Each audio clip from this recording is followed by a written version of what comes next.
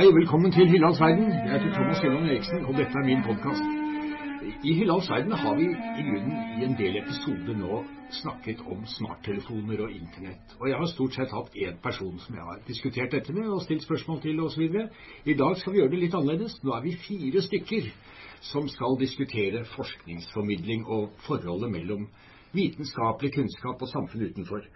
Og foranledningen for dette en konferanse som finner sted her i Oslo i slutten av oktober, som arrangert av den europeiske antropologforeningens nettverk for anvendt antropologi, og konferansen heter Why the World Needs Anthropologists. Og det en årlig konferanse som finner sted i forskjellige europeiske byer, og i år det altså Oslo som har denne konferansen. Og Why the World Needs Anthropologists, hvorfor verden trenger antropologer, det kan jo egentlig utvides. Spørsmålet kan utvides til å handle om hvorfor verden trenger forskere og forskning generelt. Og man kan si at vitenskapelig kunnskap jo en viktig grunn, for den skal danne beslutningsgrunnlag og gjøre oss klokere og få oss til å forstå verden og mennesker og kosmos bedre. Men det også andre grunner til at vi trenger vitenskapelig kunnskap, for eksempel å bidra til den store samtalen om hvem vi hvor vi og hvor vi på vei. Så for å diskutere dette med meg har jeg da med meg 3 mennesker. Det Norit Ekbo, som doktor i biologi, og hun har jobbet på veldig kalde steder. Jeg drar jo bare til steder med kokospalmer for min egen som antropolog, men hun har vært i både Arktis og Antarktis og jobber med biologi og toksikologi, og hun har også vært med på og vært en pådriver i å starte opp et kurs eller et emne på Universitetet i Oslo i forskningsformidling. Så det gleder vi oss til å høre mer om. Og så har vi Henrik Svendsen, som geolog og forsker ved Institutt for geovitenskap. Så det riktig nå, Henrik? Ja, det greit. Det greit, det riktig. Egentlig så heter det geofag. Unnskyld meg. Men geofag, geovitenskap synes jeg klinger mye bedre. Ja, det gjør jo egentlig det. Men da sier vi det. Og han har også skrevet flere populærvitenskapelige bøker, og kjent som en god formidler. Og så har vi Ståle Vik, som nettopp har levert eller ferd med å levere inn en doktoravhandling i sosialantropologi fra Cuba, men som også har drevet mye med formidling, og han og Henrik Svendsen har faktisk skrevet en artikkel sammen i Nytt Norsk Tidsskrift, hvis jeg ikke husker helt feil, om forskningsformidling for et par år siden. Så dette et engasjement som alle her til stede deler, og jeg deler det, jeg også. Jeg synes også det viktig å være med i noen andre samtaler enn de som bare finner sted på seminarrommet med folk som har lest de samme bøkene som en selv. Så tror jeg vi skal begynne. Og da begynner vi, tror jeg, Norit, hvis du kan fortelle oss litt om dette emnet i forskningsformidling. For det jo noe som ganske nytt. Det har ikke eksistert på universitetet før. Man har hatt noen informasjonskonsulenter som liksom skulle hjelpe folk å skrive kronikker og sånne ting, men stort sett har folk vært egentlig overlatt til seg selv når det gjelder formidling av forskningen utenfor akademia. Så kan du ikke bare fortelle litt om bakgrunnen for dette emnet og hva dere gjør? Ja, MNCOM har egentlig 10-årsjubileum i år, og det startet i 2009 da, på en lesesal på Kristine Bonnevis. Og det var egentlig fordi jeg hadde vært innom journalistikk, høyskolen på den tiden, og der var det ingen realister. Det var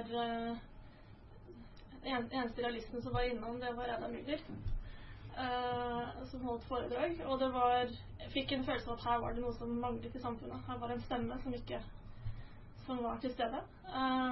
Og så sammen med da egentlig argumentmiljøet, studenttidsskriftet Argument, så satte vi i gang og laget kurs. Og det kurset har dere nå holdt på med i noen år, så dere har noen erfaringer da. Så har studentene lært noe nyttig, noe de kan bruke? Altså det de lærer seg jo egentlig å forstå rollen sin og finne ut hvem de skal formidle som. Fordi vi har sånn formidlingsfilosofi at formidling starter med hva som motiverer deg, og hvordan du formidler avhenger av hvem du hva du vil oppnå og hvem du vil snakke til. Så i det så ligger det også at de studentene som går gjennom det kurset, de lærer seg jo skrivetekniske verktøy og presentasjonsteknikker, men også den refleksjonen rundt hvem de hva som motiverer de til å studere det de studerer, om de studerer for å gjøre verden bedre, av egen interesse og nysgjerrighet, å finne litt av hvor de og motivasjonen for det de glad i også deres, og da bruke det inn i formidlingen. Og finne ut av hvem du egentlig vil nå. Du en person som skal skrive blogger for å nå en ung sfære, eller skal du være med i samfunnsdebatten med kronikker og debattinnlegg? Eller skal du skrive bøker, eller skal du rundt på foredragsturné? Ja, for det jo, altså formidling, det vi kaller formidling, det jo et paraplybegrep som kanskje dekker nok så forskjellige ting.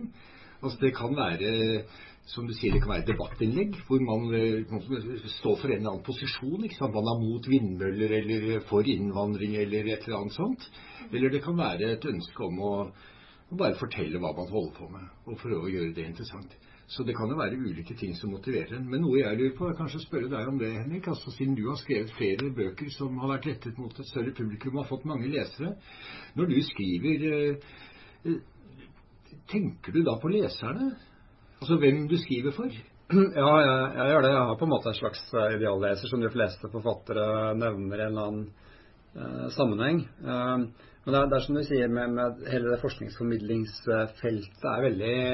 Det komplisert på en måte altså, å komme inn i. Det mange sjangere, det mange forskjellige målgrupper, og det mange virkemidler.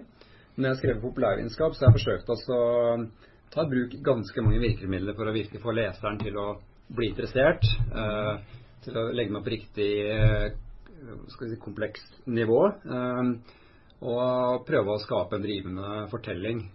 Så det som jeg har skrevet på en måte fortellingsdrevet i form av historier. Så liker jeg å tenke på det i hvert fall. Og det kanskje gjenspeiler litt av hvilke typer bøker jeg selv liker. Så jeg liker å lese bøker som ikke bare fakta, men som også har en slags fortelling, som har noe mer enn selve faktaene. Og det kanskje den typen lesere jeg også ser for meg. Jeg vil gjerne nå ut til de som vil ha mer enn bare faktaene. Ja. Det ganske interessant at du sier det. Altså, jeg husker jeg snakket med Karl Ove Knausgård en gang om den romanen som heter En tid for alt, hvor det et av motivene jo engler. Det masse om engler der. Han sa at den begynte som et essay. Men så hadde noen sagt til ham, det var redaktøren hans, tror jeg, som hadde sagt at nei, du kan ikke skrive dette som et essay, du må gjøre det som en fortelling, du må skrive en roman. Og så ble det en roman, og det ble jo en strålende roman. Så fortellingen, historien, the narrative, som vi sier, det jo en viktig del av dette. Jeg har lyst til å stille deg spørsmål om Ståle, siden du og jeg sosialantropologer, fordi det har vært sagt om oss sosialantropologer at det en merkelig ting med antropologer. Fordi de stort sett hyggelige mennesker å snakke med. De veldig interessante å snakke med i selskapslivet. De har mye rart å fortelle fra sine feltarbeid og så videre. Og så skriver de forferdelig kjedelige bøker. Og hva kommer det av? Det et paradoks, for det en av vitenskapene som har nærmest kontakt, ikke sant, med bakken. Og så det som om vi kjører våre data gjennom en akademisk kvern, som gjør at de kommer ut på andre siden helt ugjenkjennelig, ikke minst for de folkene som vi har tilbrakt både 1 og 2 og 3 og mange år sammen med. Jeg tror det har å gjøre med en del trender i faget vårt. Altså, mye av det jo selvfølgelig legitimt. Det mange samtaler som når lengre og som utvikler seg bedre når det mye som tas for gitt, og det spesialiserte begreper. Men samtidig så tror jeg vi må være obs på at i det øyeblikket vi ekskluderer noen fra samtalen, så bør vi ha en god grunn for det. Og det mye vi ikke tenker over, og det mange av hverdagsordene, tror jeg, som kan være noen ganger mer presise enn de store akademiske ordene. Så en del av de tankene som Norit snakker om, som har vært bakgrunnen for dette kurset som hun var med å starte, som også jeg og Henrik har fått lov til å være med å drive, har vært at formidlingen, vi driver ikke bare formidlingen for på en måte i anførselstegn den uopplyste majoriteten, som selvfølgelig et problematisk begrep, men vi driver også formidlingen for å forbedre selve vitenskapen. For man kommer lenger, man blir skarpere i hodet når man nødt til å snakke tydelig, sant? Så bak en sløv tekst ofte en sløv tanke. Ja, sies jo det at det dunkelt sagt, det det dunkelt tenkte. Husker jeg ikke helt hvem det var som sa det, men det var jo da en svensk intellektuell på 1800-tallet. Du hadde noe å si om dette, Norit? Det noe med det med fantasien, og fantasi en veldig viktig del av forskning, og kunne også drive nye hypoteser fremover, og det noe med det når man sitter og gjentar et språk som det som alle bruker rundt deg, så blir man fanget I tankene til det språket og de menneskene også. Så hvis man skal være med på formidling, det å kunne snakke til folk fra andre fagfelt, men også barn og ungdom og gamle mennesker og alle mulige mennesker, det gjør jo at du åpner språket og tankene dine selv, og dermed også slipper fantasien litt mer løs. Og det tror jeg veldig viktig. Det lett å bli fanget I sånn språkdrakt. Så jeg mener om at da jeg selv studerte på 90-tallet, så fikk jeg inntrykk av at formidling var noe på en måte man skal gjøre så etter at man har skrevet fagartiklene, og kanskje også når man ble etablert professor og hadde autoritet til å formidle, slik at alle ville høre og tro på det man sa. Og noe av det som vi har vektlagt I kurset, på en måte å få studentene selv også til å tenke på hva slags fortellinger det de ønsker å formidle, hva det de ønsker hva det de interessert I, og hvordan skal de da finne også sine egne fortellinger. Så det noe som man også kan trenes opp I. Så vi har sett I løpet av et semesters tid, så har da studentene også lært seg altså på en måte å finne ting som de på universitetet kan finne interessant ved sitt eget fagfelt. Og det en øvelse som interessant å gjøre. Det kan være vanskelig. Faktisk det veldig vanskelig å se for seg hva det andre kan være interessert I, ikke sant, av det man selv holder på med. Og av og til så må man da bevege seg også litt bort fra sitt spesiale lille felt, og kanskje ta tak I litt større sammenhenger innen fagfeltet, som også krever mot selvfølgelig, ikke sant? Og plutselig skal man bli ekspert kanskje på et tema som man selv kanskje bare har vært innom I et kurs, og må da lese seg opp I, selv om det innenfor fagparaplyen. Ja. Og så det noe med de forventningene vi gir til studentene, om hva slags rolle de skal ta. Ja. Og hva slags forskere eller arbeidere I samfunnet, eller hva slags jobber de skal få. Ja. Og det går særlig på å utfordre rollen til forskerne I samfunnet. Ja, altså det jo ikke alle som tar universitetsfag, og som tar en grad som blir forskere. De fleste blir ikke det. De skal jobbe med andre ting, men de skal ta med seg denne kunnskapen og bruke den I forskjellige sammenhenger. Du kan si at formidling, det kan egentlig bare være å ha et innlegg liksom, på jobben din, ikke sant? Altså, du jobber I en eller annen offentlig etat med planlegging, og så du antropolog, og så skal du forklare at nei, vi kan ikke bare ha arkitekter som skal drive med planlegging, vi må også se på hva folk faktisk gjør, og så har du et lite innlegg om det, hvor du da viser I praksis hvorfor den kunnskapen du har viktig. Men du må jo da ha lytterne og tilhørerne I tankene, men noe som jo gjelder for veldig mye av formidlingen, det jo at vi prøver, når jeg driver med formidling, prøver å skrive og snakke for folk som ikke får betalt for, eller tvunget til å lese det jeg skriver, ikke sant? Fordi dine kolleger, det jobben deres, de har ikke noe valg. Selv om det kjedelig, så må de lese det. For de må følge med på forskningsfronten, og studentene må, fordi hvis ikke får de dårlig karakter til eksamen. Og så det da den tredje gruppen, og det den vi nå snakker litt om, ikke sant? Det de som da egentlig kan velge å lese noe helt annet, eller høre på noe helt annet. Og hvordan skal vi da klare å lage den fiskekroken som hekter seg fast I øyet deres, og suger det ned mot siden, sånn at de begynner å lese?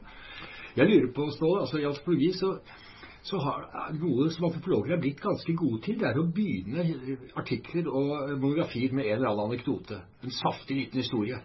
Men så faller det sammen veldig fort, og så kommer du inn I sånn labyrint av teori og begreper og hva andre har sagt, og analyse, som gjør at ganske mange lesere enten faller av eller må klype seg armen for å holde seg våkne.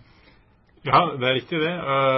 Jeg tror et godt utgangspunkt for egentlig uansett hva slags publikum man retter seg mot å huske på at og det litt brutalt, men altså at ingen egentlig bryr seg om det du har å komme med I utgangspunktet. Det ingen som går og lurer på de spørsmålene som du interessert I, eller som de poengene som du har lyst til å komme med. Det ingen som bryr seg om på en måte går rundt og tenker ja, jeg lurer på hvordan det med disse pingvinene oppe I Arktis, eller det jo ikke klart at I Arktis pingviner da. Nei, jeg ser det liksom hvor ignorant det går an å være. Eller jeg lurer på hvordan det egentlig å være markedsaktør på Cuba, ikke sant? Så svaret på det at man må skape undring veldig tidlig i en tekst, sant? Eller enhver form for kommunikasjon. Så man må produsere den undringen som man ofte tar for gitt selv. Ja, det tror jeg også. Så det hjelper jo da at du har et nysgjerrig sinn selv i utgangspunktet. Og så vise fram hva som står på spill ganske umiddelbart. Og det ofte noe som ikke forskere tenker så mye over. For ikke sant, vi får betalt for å tenke at dette viktig, og vi går på konferanser hvor folk synes at det viktig. Men vi tenker ikke nødvendigvis så nøye gjennom hva det som egentlig står på spill i min egen forskning.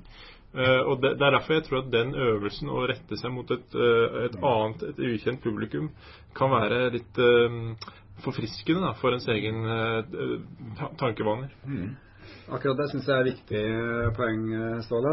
Fordi hvorfor skriver man bøker, for eksempel? Hvorfor jeg har skrevet populærvitenskapelige bøker? Og jeg har klart en del av samfunnsoppdraget der jeg liker å skrive. Men noe som kanskje er aller viktigst at det er veldig lærerikt å skrive. Man lærer så mye om det temaet man skriver om som man kanskje ikke har reflektert over på samme måte før. Så for meg så det like mye læringsprosess, og så tror jeg også veldig mange har det. Ja, det sånn, Nori, tror du at den virkelig gode populærvitenskapelige tekst, altså enten det en bok, eller en lengre artikkel, eller en kronikk, at den en dialog med leseren? Fordi her har det kanskje skjedd noe med tanke på hvordan akademikere kommuniserer. Altså for en generasjon siden så var det fremdeles slik at man var dis med hverandre. Professorer gikk i slips og enda litt før hadde de alltid hatt og støvfrakk. Okay? Og de snakket ned til publikum, eller ut til publikum. Nå stiger jeg ned og forteller folket hvordan verden ser ut. Og så må de bare lytte. Og slik det ikke lenger. Altså, vi har fått en mer demokratisk offentlighet som også stiller større krav til oss. Hvor folk kommer og kjefter på oss, ikke sant, hvis de mener at det vi sier ikke stemmer. Hvor det ikke den samme respekten for autoriteter. Det en bra ting? Ja, det tror jeg absolutt. Fordi det må være en dialog. For det skjer ikke noe videre.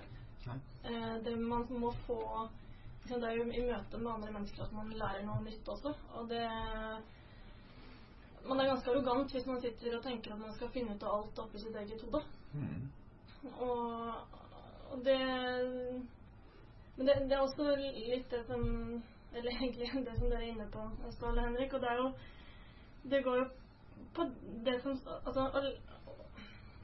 som forsker så blir man veldig fort nede i et lite spørsmål, og så glemmer man litt hva det var som gjorde at man stilte det spørsmålet, fordi spørsmålet i seg selv har man skjønt veldig spennende. Man bruker 4 år eller flere år på det, men det store spørsmålet, som var det man skrev i søknaden da man fikk penger, det har man kanskje glemt. Og det man litt sånn ukomfortabel med å gå inn igjen, fordi at det jo ikke det kompetansen min ligger på etter 4 år. Det jo ikke det store spørsmålet, for det har jeg nesten glemt på vei ned i dypet. Og der tror jeg forskerne har mye å hente, da, fordi og særlig der kan formidling hjelpe bra til.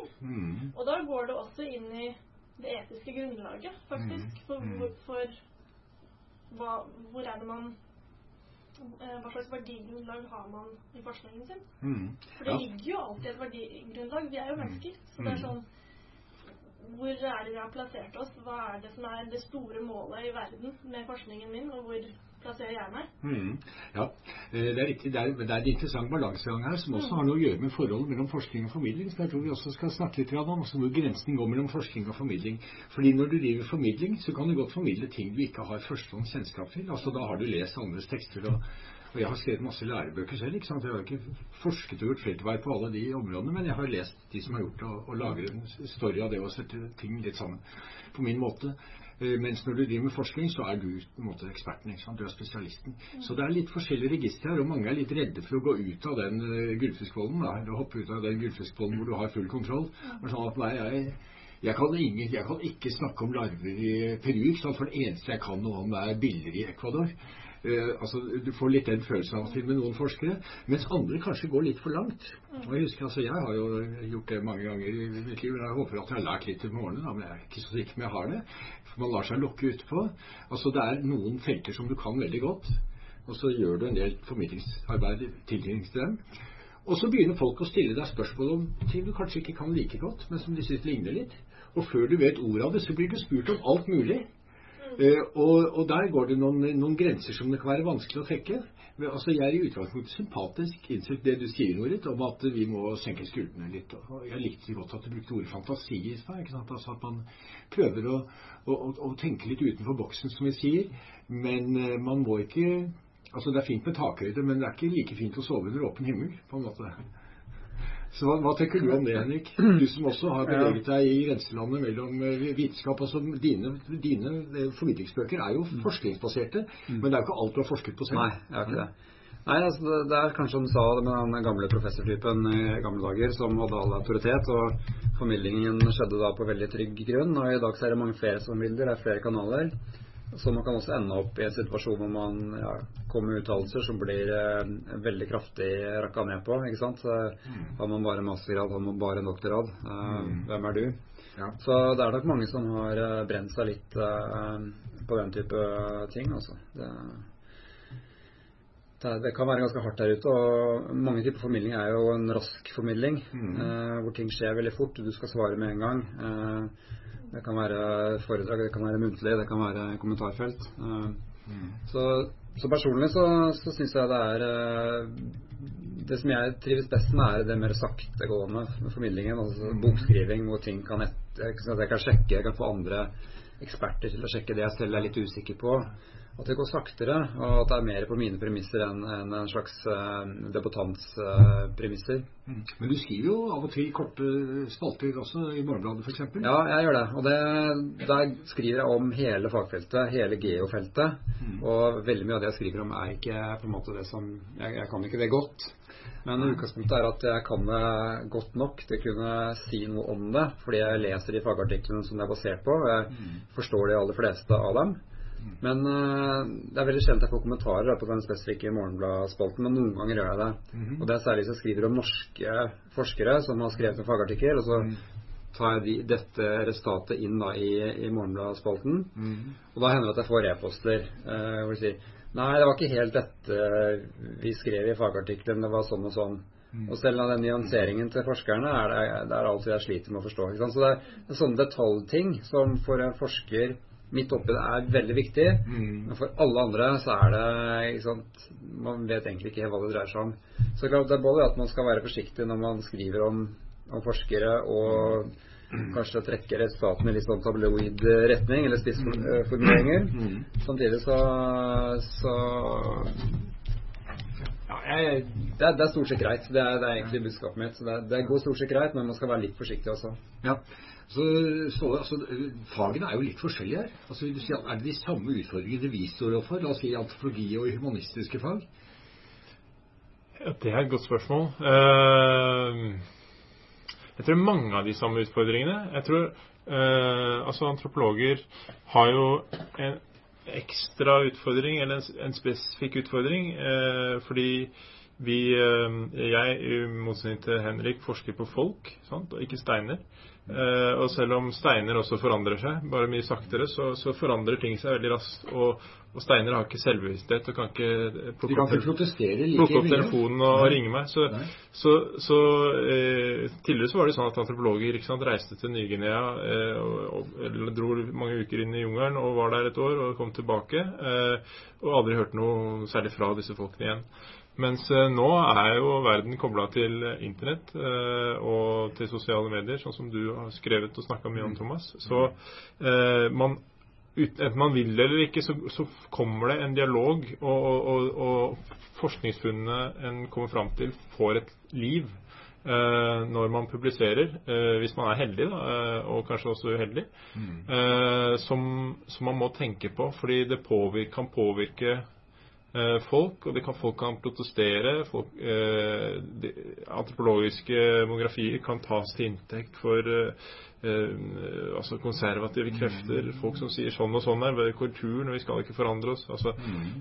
Det kommer en hel del spørsmål inn i et antropologisk forskningsprosjekt som jeg tror ikke en del av naturvitenskapene opplever. Ja, altså, og noe som man kan si en fare når du formidler den type kunnskap som vi har, det at du ender opp når en journalist spør deg hva du har funnet ut, så svarer du at jo, det er veldig komplekst. Og det ikke så enkelt, og det ikke svart-hvitt. Hallo, liksom. Altså, det ikke akkurat det som skaper overskrifter og bidrar til å flytte debatten videre, men det det som det mest rettferdige gjengivelse av det man har funnet ut. Og der må man finne noen formuleringer, altså noen blikk, som gjør det mulig å si noe annet enn at det veldig komplekst. Men jeg har lyst til å bare følge opp en annen ting som du sa, Ståle, fordi det en ganske berømt historie i antropologien om en bok som heter Mountain People, skrevet av Colin Turnbull. Han var en god forfatter, han var god til å formidle. Han hadde skrevet en veldig populær bok om et folkeslag i Kongo tidligere, som heter Forest People, og de var liksom Rousseau-mennesker, altså de var snille mot hverandre, og de sanket honning, og de levde i harmoni med hverandre og naturen. Og så kom han til The Mountain People, så var et samfunn som var mer eller mindre i oppløsning, på grunn av tørke, på grunn av noen nye statsgrenser mellom Sudan og Uganda, som gjorde det vanskelig for dem å migrere sånn som de var vant til, og hvor du fikk den hobbesianske naturtilstanden med alles kamp mot alle, ifølge hans beskrivelse. Men nok om det. Den boken ble populær, den solgte i mange opplag. Noen reagerte på den av etiske grunner, blant annet Fredrik Barth reagerte, for han syntes at Turnbull ikke oppførte seg så bra bestandig. Men det ble gjort et teaterstykke i London, hvor mange antropologiske monografier skjer det med, så det ble en stor hit. Men så viste det seg da at disse folkene han hadde forsket på, ikene i Uganda, de hadde hørt om boken, de visste hva som sto der. De hadde vært jegere og sankere, men altså noen av dem hadde jo snappet opp at denne boken var kommet ut og hva som stod der, og de vurderte muligheten av å gå til rettssak for å få den stoppet. Og dette var på 80-tallet, så det var da et forvarsel om det du snakker om, Ståle, hvor også folk på Ny-Guinea, de på Facebook, ikke sant? Du slipper ikke unna lenger, og du har en type moralsk ansvarlighet som ikke fantes før. Og det jo alltid en bra ting, for det gjør det jo mulig for oss å være med i en global samtale, også med de folkene vi har vært på og forsket blant. Men, ja. Du nevnte du trakk i morgenblad-skriverier og sånne ting, så må man stelle deg på en måte litt forsker og litt journalist eller litt kommentator, hvor det kan være fristende å spissformulere kanskje litt mer enn man burde også. Ja. Men, dette vet vi alt om. Ja, nå har jeg vært litt over snart 20 år i forskningen, og jeg synes at det har vært en endring i løpet av de 20 årene. Og det særlig hvordan forskningsartikler skrives, og også de spissformuleres, særlig for å komme inn i de beste tidsskriftene, hvor nesten alt skal være helt nytt og helt revolusjonerende, og løsningen på alt i en kort artikkel, liksom med stort supplement. Så det kanskje den veien det har gått de siste årene, altså at alt må på en måte heves opp til sånn sensasjonsnivå for å få oppmerksomheten. Ja, det jo også noe som har skjedd, men det et litt annet tema, men det litt beslektet, altså den liksom befolkningseksplosjonen innenfor vitenskapelig publisering. Altså at det veldig mange flere forskere, og hver av dem publiserer altså mer enn før, fordi du vil gjerne publisere litt mer enn du gjorde i fjor, og litt mer enn naboen, sånn at du ligger bedre an når du søker opprykk. Altså at det en sånn spiral her, som gjør at det vel generell enighet om at det ganske mye av det som blir publisert som egentlig aldri blir lest, og som ikke får noen effekt. Men det kommer jo på CV-en til folk, så de kan bruke det når de skal søke stillinger. Det gjelder jo ikke i samme grad for formidlingen, som mer nådeløs. Altså, jeg vet ikke hvor mange kronikkmanuskripter Aftenposten får om dagen. Altså, i sin tid så snakket de om at de fikk mellom 50 og 60 hver dag. Det rundt 100, sier de. Ja, og så kan de trykke, og så trykker de igjen. Ikke sant? Så der det en tøffere seleksjonsprosess, da kan du si, enn i vitenskapelig publisering. Men Norit, altså, når dere underviser i forskningsformidling, i hvilken grad du snakket et sted om at dere opptatt av at studentene skal liksom vite hvem de altså være seg bevisst sin rolle, ikke sant? Hva det som brenner for deg? Altså hva det du brenner for? Unnskyld. Ikke hva brenner for deg. Det jo regnskogen av Amazonas som brenner akkurat nå. Fordi vi så glad i biff her oppe, blant annet. Men hva brenner du for? Hvem du som person? Altså men vi snakket også litt om den ideelle leser, men hvordan det med sjangerbevissthet? Altså, Henrik snakket om at han foretrekker å skrive i det store formatet, og jeg gjør i grunnen også det, så at du kan breie deg litt, du kan ta noen sidespor, og du kan føle at du får liksom skapt en slags helhet. Mens jeg må si at for min regel så jeg også veldig glad i å liksom bare rive av meg noe i full fart, og så trykker jeg kanskje på sendknappen av og til litt for fort. Men som regel så går det bra da, så går jeg en liten runde før jeg gjør det, men at det gøy å rive av sånn i full fart som kommer på trykk etter et par dager også. Tenker dere rundt sjangerbevissthet på dette kurset? Altså det å skrive en kronikk, da begynner du for eksempel med hovedpoenget, fordi folk orker ikke å vente slutten, mens i en forskningsartikkel så bygger det seg i hvert fall historisk, så bygger det seg langsomt opp, og så kommer konklusjonen til slutt, liksom. Og da har du strevd deg gjennom 40 sider med Langhalm. Ja, absolutt. Ja. Det kjernen i kurset. Vi har laget en sjangergradient som går fra en kjedelig grå rapporten til propaganda. Og imellom der så har vi da på en måte plassert de ulike sjangerene, alt fra popvit-artikkel, kronikk, nyhetssak, også vitenskapelig artikkel. Og vi diskuterer jo det aller først med studentene om hvor de tenker at denne ulike sjangerne ligger på denne gradienten. Og det blir jo ofte det som egentlig har vært litt sånn utgangspunktet, å ta litt tak i den kronikken som forskerne skriver. Fordi veldig ofte så ser man forskere som veldig forsiktige og sier sånn: nå har jeg fått kronikk på trykk i Aftenposten, og så har de skrevet en populærvitenskapelig artikkel. Og de har bare fortalt en historie om noe som de totalt komfortable med, og så det ikke noe løsning, det ikke noe problem, det ikke noe som står på spill, det bare: dette har jeg drevet med. Dette synes jeg interessant. Ja. Grei ut om. Og det også litt av faktisk utgangspunktet til studentene. Det at de kommer fra en sånn eksamenskultur hvor de får et spørsmål. Spørsmålet gitt, og du skal bare greie ut om. Så det å få de til å starte med å bygge opp denne undringen, fordi på en måte så formidling, det å svare på et spørsmål som ingen har stilt ennå. Og introdusere det spørsmålet. Og deretter svare på spørsmålet. Og så må du også fortelle leserne, eller hvis det lesere vi snakker om nå, det det jo stort sett, eller lytterne, som i tilfelle podcasten, hvorfor skal jeg være interessert i dette? Det jo så mye annet jeg kan lese. Altså det også en effekt av informasjonsrevolusjonen og av de elektroniske mediene, at det en jungel, en tett jungel der ute av forskjellige typer kunnskap og informasjon som du kan skaffe deg. Så det betyr jo da at i denne nye informasjonspsykologien så har jo de lange tankene litt dårligere kår enn de hadde tidligere. Fordi det så mye man skal ta inn, og da de fleste vil da suges mot det som går fort. I stedet for å bruke et halvt år på å sette inn et felt. Hvis jeg kan bruke 10 minutter på å få vite litt, så vil jeg ta de 10 minuttene, for jeg har ikke et halvt år. Så der har vi jo en utfordring hvis man da prøver å tenke en tanke som lengre enn 10 centimeter, kan du si, med å gjøre folk interessert i det og synes at det viktig. Ja, så det jo et paradoks, i hvert fall hvis jeg skal liksom ta meg selv som utgangspunkt, at jeg leser jo en del av sånne raske artikler og kommentarer, ting som jeg får tilsendt. Men hvis jeg skal tenke meg om, så kan jeg ikke si at jeg noen gang har fått et slags gjennombrudd i min egen tenkning ved å lese kjapt.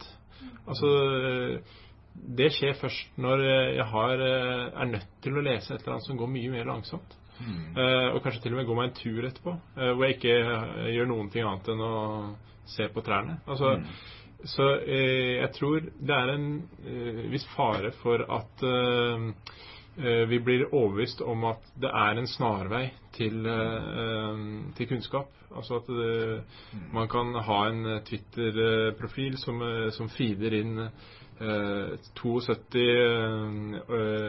op-eds, kronikker fra verden over, og at man dermed blir en ressurs, en intellektuell ressurs. Jeg tror ikke det noen annen vei enn å lese ting langsomt, snakke om ting med andre, skrive ting, tenke seg om. Altså, det gjør jo bare at man må skrive enda bedre. Man må bli veldig god til å fortelle historier og holde på leseren. Det jo det også gjør. At det jo ikke bare det at man skal gå over til kortere saker, men man faktisk jobbe mer med å finne de gode skriveteknikkene. Det det, men jeg tror også at vi må trene oss til opp som lesere, rett og slett til å lese tekster som gir litt tyggemotstand, altså, som gjør vondt, som har flere registre, ikke sant, som går langsomt noen ganger og så fort noen ganger, og du må streve deg gjennom noen ting fordi det kanskje vanskelig, men du må gjennom den etappen for å komme til det punktet hvor hvor du har skjønt noe. Men her ser det ut til å være en prosess som skjer på flere områder. Altså, du nevnte jo det, Henrik, at innenfor vitenskapelig publisering så er det også litt sånn sensasjonsmakeri. Og vi ser jo det også i antropologi, ikke så mye kanskje med originale funn, men med nye fikse begreper, for eksempel. Så vi har jo en kjempeoverproduksjon av begreper som ingen har bruk for, men som er nye. Og dette er mitt, liksom. It's my concept. Quote me, liksom. Så der har vi noe som ligner. Så vi ser selv i vitenskapelig publisering at det er en sånn akselerasjon. Så kan det tenkes at vi som da både er forskere og driver med forskningsformidling, at en av våre viktigste oppgaver er å være en slags fartsdumper, bremseklosser, prøve å bidra til litt langsomhet. Ja, personlig så har jeg vært både i det raske på en måte, ikke sant, blogger og mye på Twitter og sånt, og nå er jeg veldig over på det trege formatet, fordi det gir meg mest nå, og det er kanskje det jeg selv er mest komfortabel med også.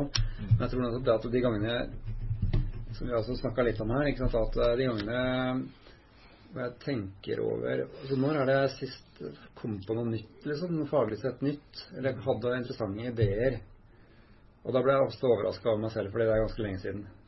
Som ender opp i et sånt system hvor man også både det populærvitenskapelige og det faglige går litt sånn i sirkel, og hverdagen ikke sant, og det er mye som skjer på kontoret, mange som banker på, rapporter her, rapporter der, og så har man ikke tid til de langsomme tankene om man kanskje kan komme på noe nytt, noe viktig, noe som fortjener egentlig en lang artikkel og fortjener mye oppmerksomhet. Så målet mitt å prøve å rydde litt, ha åpne dager i kalenderen, lese ting som er langsomt, som over flere uker, ikke sant, en bok, og da skjer det ofte bra ting, ikke sant, oi, hvorfor har jeg ikke tenkt på det før, dette var interessant, det kan jeg følge opp. Så det skaper litt plass, skaper litt ro, at det er veien til mer interessant forskning og bedre formidling. Ja. Jeg tror at mye handler også om en viss arbeidsdeling i denne store dugnaden vi driver med. Jeg er veldig glad for at det sitter en hel haug med folk som ikke jeg kjenner nede på Fysisk institutt og aldri dukker opp på NRK Dagsnytt 18, og at de får lov til å jobbe med ting som er ekstremt teoretiske, og hvor ikke jeg eller noen av oss spiller noen rolle eller er invitert inn i en samtale. Samtidig så finnes det også fysikere, ikke sant, som tar på seg den rollen og tar det arbeidet og bryne kunnskapen som Fysisk institutt produserer mot en bredere offentlighet. Ja. Så jeg tror det mye kommer ned til en arbeidsdeling som både går på tvers av, altså at ulike folk har ulike roller, men også sånn som Henrik sier, at vi har ulike roller på ulike tider også, altså i våre egne karrierer, at det kan være uker eller år hvor man går inn i noe, hvor man skal produsere noe langsomt, og så er det andre tider, eller tider på døgnet, eller tider i uka, tider i året, hvor man kikker mer ut av vinduet enn ned i tastaturet. Ja, jeg tror det er en viktig innsikt, altså at vi prøver å tenke litt, la oss si, økologisk, tenke på kunnskapen som et økosystem, hvor det er plass til en ganske stor grad av biodiversitet, da, for å bruke en biologisk metafor. Slik at for noen ligger dette med formidling veldig nær, og de er gode til det, men de som driver med formidling er helt avhengig av at noen andre er sånne folk som nærmest murer seg inn på kontoret i et par år og sitter og tenker veldig hardt på et problem. Hvis ikke får de jo ikke noe formidlet til slutt. Og det er jo sånn som du antyder, Henrik, at formidlingen er den styrke på forskningen. I den forstand at når du driver formidling, så lærer du noe nytt, men du kommer ikke nødvendigvis videre i din erkjennelse av de store teoretiske spørsmålene. Så da må du jobbe på en annen måte.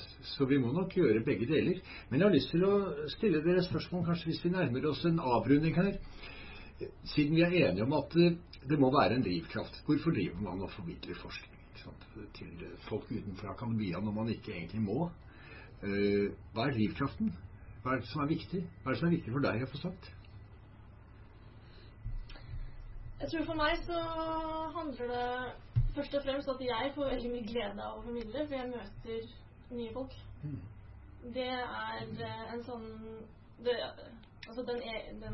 den gleden man selv kjenner på å møte nye folk og få snakke med nye folk og lære ting av det. Men så er det jo sånn at gjennom for eksempel forskningen din så har jeg jo forstått hvordan vi mennesker påvirker livene til pingviner i Antarktis og sjøfuglene der. Antarktis var det. Ja. Og det gjør at jeg føler et ansvar for å fortelle historiene deres. Og bidra til å gjøre livene deres bedre. Og det et veldig, det eksempelet der, jeg vet ikke om du har skrevet noen kronikk om det, men det et veldig godt eksempel som illustrerer dette begrepet antropocen som svirrer rundt. Altså det at menneskets fotavtrykk nå merkbart overalt, også der hvor ikke noe menneske noensinne har satt sine føtter. Fordi vi bidrar til klimaendringer og forurensning og andre destabiliserende prosesser i miljøet. Men selvsagt det som skjer med min formidling, som jeg har oppdaget, at jeg forteller jo bare triste historier. Ja. Ikke sant? Og det jo, så det jeg egentlig prøver å finne ut av nå, det hvordan kan jeg formidle historier om pingviner, for eksempel, og livene deres, og hva som kommer til å skje i fremtiden, uten at jeg skaper klimaangst. Men heller en vilje til å være med på en bevegelse. Ja. Og det det det spørsmålet jeg sitter med nå, som jeg prøver å finne ut av. Kanskje vi kan skille mellom liksom, ulike, vi snakket litt om ulike former for formidling tidligere i den samtalen, men altså at du har den bekymringsdrevne formidlingen, og det en typisk samfunnsvitenskapelig egentlig, men også fra klimaforskerne. Altså når hørte du sist et samfunnsforsker si at jeg synes det meste går bra, det ikke noen problemer her, bare slapp av. Nei, du har den, og så har du den nysgjerrighetsdrevne, som sånn, hva faen det som foregår her, liksom. Altså, og så har du den som sånn proaktiv, som vil skape endring. Altså jeg var nettopp i en samtale om en bok av David Graeber, som en kollega, en amerikansk-engelsk antropolog som politisk veldig engasjert. Så de sånne autonome, lurvete, anarkoide venstresidebevegelser. Han var med på å starte Occupy-bevegelsen i sin tid og så videre. Så det som driver han, ikke sant, det ønsket om en annen verden. Om å knuse kapitalismen og få en verden som styrt av folk flest, hvor du har en økonomi som rettferdig. Så det kan være liksom flere ting. Hvordan det med deg, Henrik? Bekymringsdrevet? Nei. Ikke så veldig bekymret fra naturens side. Nei, kanskje ikke. Nei. Men geologen har jo sånn millioner av år perspektiv, ikke sant? Ja, det. Og det litt av det perspektivet der, faktisk. Altså, de fleste mener at stein kjedelig, ikke sant? Og det alltid så klapper folk meg på skuldra. Var det murstein de jobber med, eller ikke sant? Den holdningen der. Men målet mitt på en måte å få fram selv det som rundt oss, her i Oslo, der oppe ved Holmenkollen og forskjellige formasjoner og landformer, at alt en del av et veldig, veldig stort kretsløp som heter jorda, ikke sant? Det joordsystemet, og alt henger sammen, og jeg forsker på hvordan det har vært tidligere tider, og mange opptatt av hva som kommer fremover, så min rolle på en måte ok, det mye gråstein her, men gråsteinen har også en veldig viktig historie å fortelle, så det mye av drivkraften egentlig, altså at folk skal få øynene opp for jorda og for den dype tiden. Og det på forskjellige nivåer. Jeg gjør det på i forskjellige kanaler. Akkurat nå skriver jeg lærebok for videregående skole. Og skriver ikke så mye om geologi der. En kjempeutfordring. Det spennende for nye utfordringer, men samtidig at man kan legge inn kanskje ting i bøkene som ikke har vært der tidligere, ikke sant? Som jeg synes veldig viktig, som handler om nettopp den store helheten. Ja, nettopp, ja. Ja, det var et veldig godt svar. Jeg har ikke noe å tilføye. Hva med deg, Ståle? Jeg pleier alltid å si at jeg tenker om formidling altså jeg motiverer for formidling av to grunner, og det ene å utvide den store samtalen. Det var Nils Christie som sa en gang at på en måte mitt mål som forsker og som formidler å sette flere i stand til å delta i den store samtalen. Og samtidig så jeg helt overbevist om at formidling en motgift mot noe av de verste tendensene og jåleriet i akademia. Jeg snakker i hvert fall om et eget fag, hvor det å drive forskning mer som en sånn moteoppvisning av nye begreper enn faktisk diskusjon om forhold i verden. Og så det kanskje en tredje ting som jeg tenker meg om som kom inn når jeg har vært på feltarbeid nå på Cuba, og da var det en dame, jeg snakket om dette i går, så derfor har jeg det litt present, at det var en eldre dame som altså antropologer reiser rundt, ikke sant, og snakker med folk som ikke gjerne snakker i pressen, eller som ikke har noen særlig stemme, Og jeg var i et veldig marginalt nabolag i Havana, og så gikk jeg inn hos en eldre dame som jeg kjente, og fikk et glass vann, og så snakket vi litt om hennes liv og hennes arbeidshistorie, og satt vi der på en sånn mørspist madrass, ikke sant, i et falleferdig hus, og delte en Freyers melksjokolade som jeg hadde hatt med meg fra flyplassen. Og så var det noe sånn, litt sånn slitent og ikke irritert, men litt sånn matt over hennes måte å se på meg. Og så sukket hun til slutt for seg selv, og så sa hun, du kommer til å glemme oss. Og det traff meg så voldsomt i hjertet, altså at det en del, altså veldig mange mennesker som ikke har noen stemme, og som ikke registreres i historiebøkene med stor H. Og jeg tror at antropologifaget en kanal, eller en vei inn for å fortelle historier, og gi stemme og perspektiver på ting som man ikke får med seg når man leser i avisa eller leser i historiebøker. Ja, det synes jeg også var et veldig godt svar, Ståle. Jeg har ikke noe å tilføye til det heller. Jeg kunne sikkert sagt noe selv, og det så kanskje jeg skal gjøre helt til slutt for min egen del, som også vet mye med formidling. Altså en ting med å formidle til ulike typer av mennesker, altså formidling, jeg mener også holde foredrag for pensjonistforeninger, ikke sant, og den type ting. Det at det holder deg våken, og du får en litt annen type motstand enn du vant til, og du kan justere kursen i forskningen din underveis som et resultat av den, ikke minst de som driver med liksom, humanvitenskaper, da. Fordi vi da møter jo da mennesker, og litt andre mennesker enn de trygge omgivelsene som studentene og våre kolleger. Så det tror jeg en viktig ting, men også jeg kjenner meg også igjen i det Ståle sier, altså at en av de oppgavene vi har, og det ligner jo litt på det du sier også, Henrik, om at geologien forteller oss at verden egentlig mye større og dypere og mer fascinerende og mangfoldig enn det vi ofte tenker på, fordi vi tar denne steinen for gitt. Og noe av det samme gjør vi jo i antropologi på vår måte, ved å fortelle at det veldig mange, altså vi kunne ha levd tusenvis av forskjellige liv, og så ender vi opp med bare å ha levd ett.